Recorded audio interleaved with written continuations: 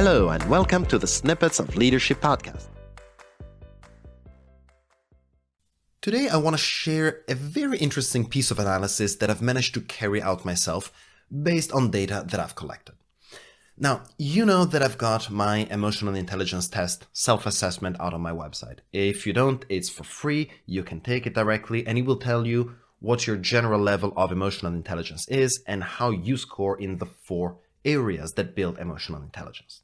It's anonymous, so I won't see who took it, but I've managed to collect data of about 260 people that took the test before you.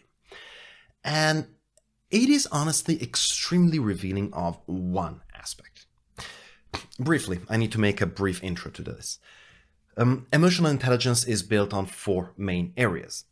Self-awareness, knowing what you're feeling and why. Self-regulation, ability to influence your own emotional state and your behaviors that derive from it.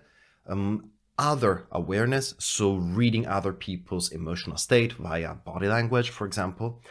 And being able to interact at an emotional level with others, to solve a conflict, to motivate, to uplift, to have people bounce back from a setback, etc.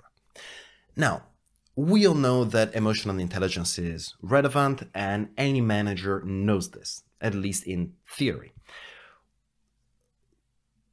And what emerged from this is that out of all those 4 areas, there is one that stands out.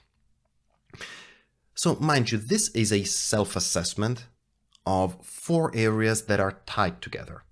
The stronger you are in the early ones, so for example, self-assessment, automatically the better you will be in the other ones.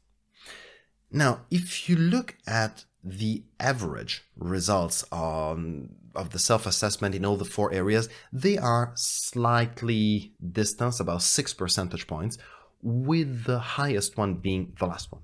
So in layman terms, leaders think that their ability to interact emotionally with others, to motivate, to read others, is slightly better than the other areas.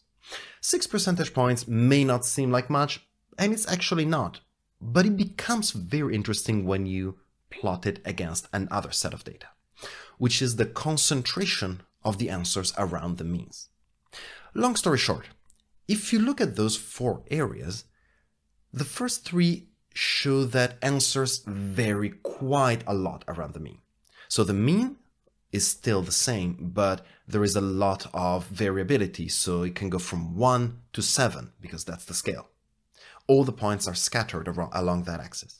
But in the last one, that also has a higher mean, they're a lot more concentrated around it. What does that mean?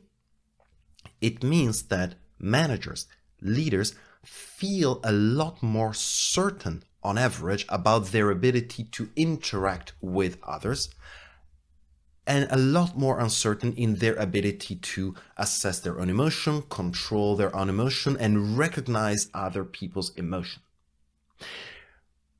And I hope you can see why this almost doesn't make sense.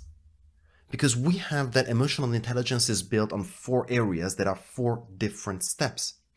And unless you feel sure about your ability, and you know that you can assess your own emotions, regulate them, keep them under control, and read what other people are going through, well, unless you have that, how can you expect to be able to interact well emotionally with others when you need to open that communication channel? So my outcome of this is the fact that there is a good aspect to this. The fact that managers recognize the importance of emotional intelligence. They want to interact with others. They want to use it and gain the benefits of the office, not just per se, but because they care genuinely about people who are around them. But because that 4th area is the one with the most tangible and visible results, the tendency is to go directly there. However, if you don't have everything else built beforehand, your results or your ability to achieve what you want to achieve with an emotional interactions with others may be, I don't want to say pointless, but it might be difficult.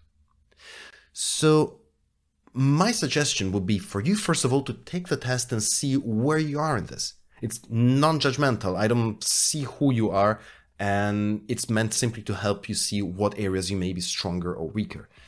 And think about it for yourself. If you recognize yourself in this description, would it be worth maybe doing some self-work first, catching up on other skills that may enable you to be better at the area you're interested in? What do you think? Ever thought about it before? I'm curious to know. For now, thank you, stay safe, and talk soon. Thank you for listening. My name is Edoardo Bindazzane from EBZ Coaching. I'm a leadership and communication trainer and consultant. And if you have any questions about what you've heard in this episode, please reach out to me via LinkedIn, Facebook, or my website. I'll be answering the most interesting questions on the show.